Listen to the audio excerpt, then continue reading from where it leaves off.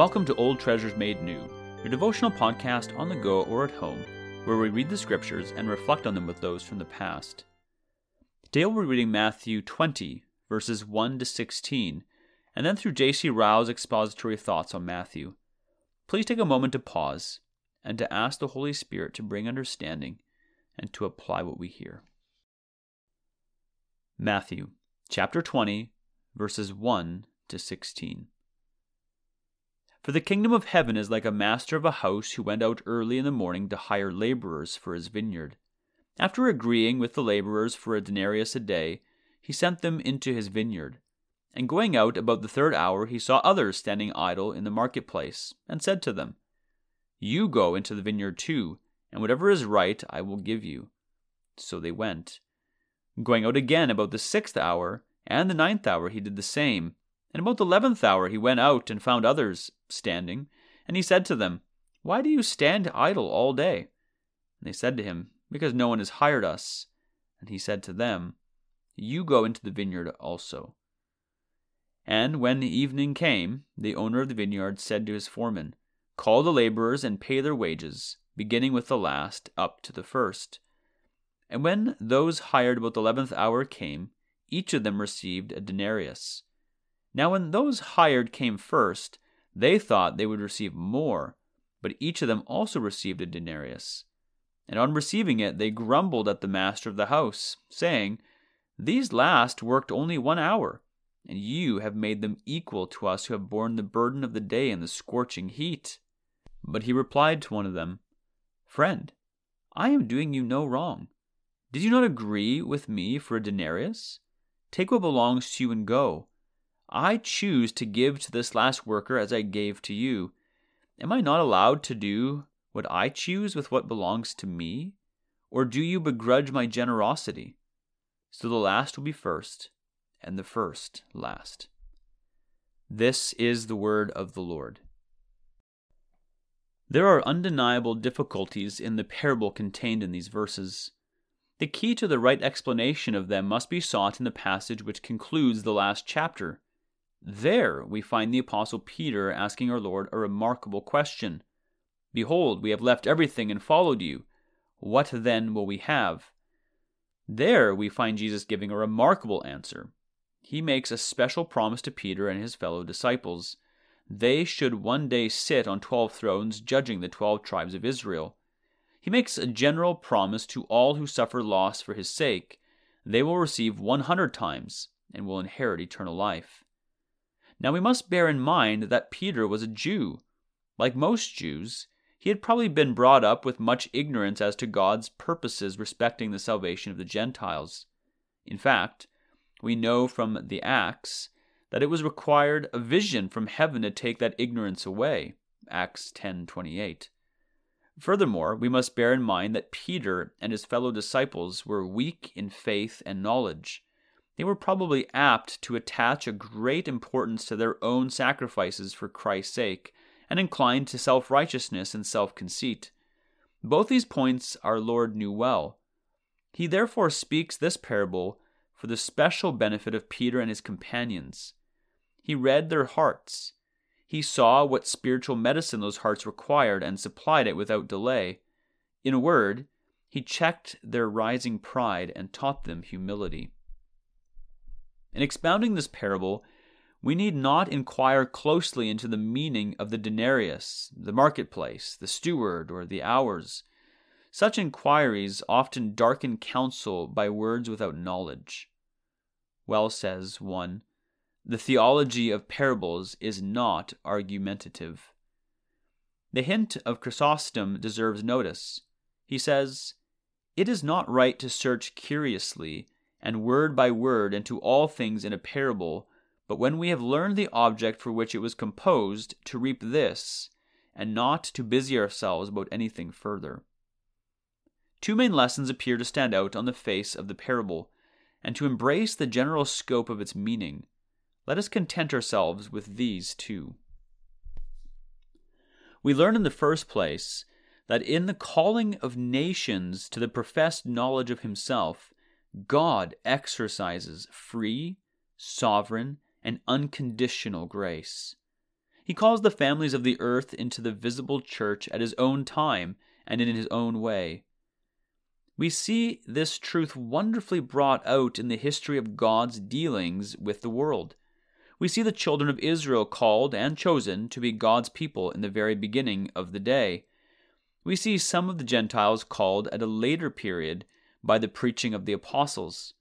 We see others being called in the present age by the labors of missionaries.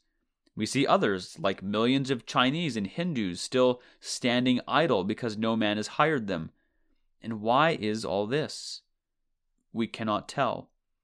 We only know that God loves to hide pride from churches and to take away all occasion of boasting. He will never allow the older branches of his church to look contemptuously on the younger. His gospel holds out pardon and peace with God through Christ to the heathen of our own times, as fully as it did to Paul. The converted inhabitants of New Zealand shall be as fully admitted to heaven as the holiest patriarch who died 3,500 years ago. The old wall between Jews and Gentiles is removed. There is nothing to prevent the believing heathen from being fellow heirs and partakers of the same hope with the believing Israelite. The Gentiles converted at the 11th hour of the world shall be as really and truly heirs of glory as the Jews. They shall sit down with Abraham and Isaac and Jacob in the kingdom of heaven, while many of the children of the kingdom are forever cast out. The last shall indeed be first. We learn, in the second place, that in the saving of individuals, as well as in the calling of nations, God acts as a sovereign and gives no account of his matters. He has mercy on whom he has mercy, and that too at his own time. Romans 9:15. This is a truth which we see illustrated on every side of the Church of Christ as a matter of experience. We see one man called to repentance and faith in the beginning of his days, like Timothy, and laboring in the Lord's vineyard for 40 or 50 years. We see another man called at the 11th hour, like the thief on the cross, and plucked like a brand of the fire, one day a hard and penitent sinner, and the next day in paradise. And yet the whole tenor of the gospel leads us to believe that both these men are equally forgiven before God. Both are equally washed in Christ's blood and clothed in Christ's righteousness. Both are equally justified, both accepted, and both will be found at Christ's right hand in the last day.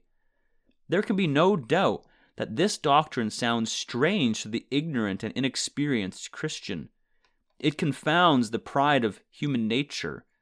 It leaves the self-righteous no room to boast. It is a leveling, humbling doctrine and gives occasion to many a murmur. But it is impossible to reject it unless we reject the whole Bible.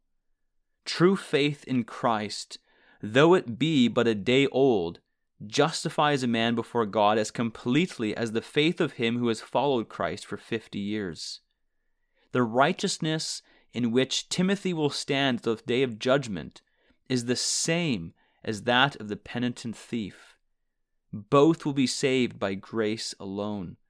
Both will owe all to Christ. We may not like this, but it is the doctrine of this parable, and not this parable only, but of the whole New Testament. Happy is he who can receive the doctrine with humility. Well, says Bishop Hall, if some have cause to magnify God's bounty, none have cause to complain. Before we leave this parable, let us arm our minds with some necessary cautions. It is a portion of Scripture that is frequently perverted and misapplied. Men have often drawn from it not milk, but poison. Let us beware of supposing from anything in this parable that salvation is in the slightest degree to be obtained by works. To suppose this is to overthrow the whole teaching of the Bible. Whatever a believer receives in the next world is a matter of grace and not of debt. God is never a debtor to us in any sense whatsoever. When we have done all, we are unprofitable servants. Luke 17, verse 10. Let us beware of supposing from this parable that the distinction between Jews and Gentiles is entirely done away by the gospel. To suppose this is to contradict many plain prophecies, both of the Old Testament and New. In a matter of justification, there is no distinction between the believing Jew and the Greek. Yet Israel is still a special people and not numbered among the nations. God has many purposes concealed in the Jews which are yet to be fulfilled. Let us beware of supposing from this parable that all saved souls will have the same degree of glory. To suppose this is to contradict many plain texts of Scripture. The title of all believers, no doubt, is the same, the righteousness of Christ. But all will not have the same place in heaven. Every man shall receive his own reward according to his own labor. 1 Corinthians 3:8.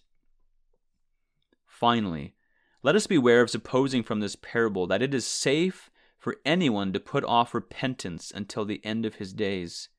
To suppose this is a most dangerous delusion.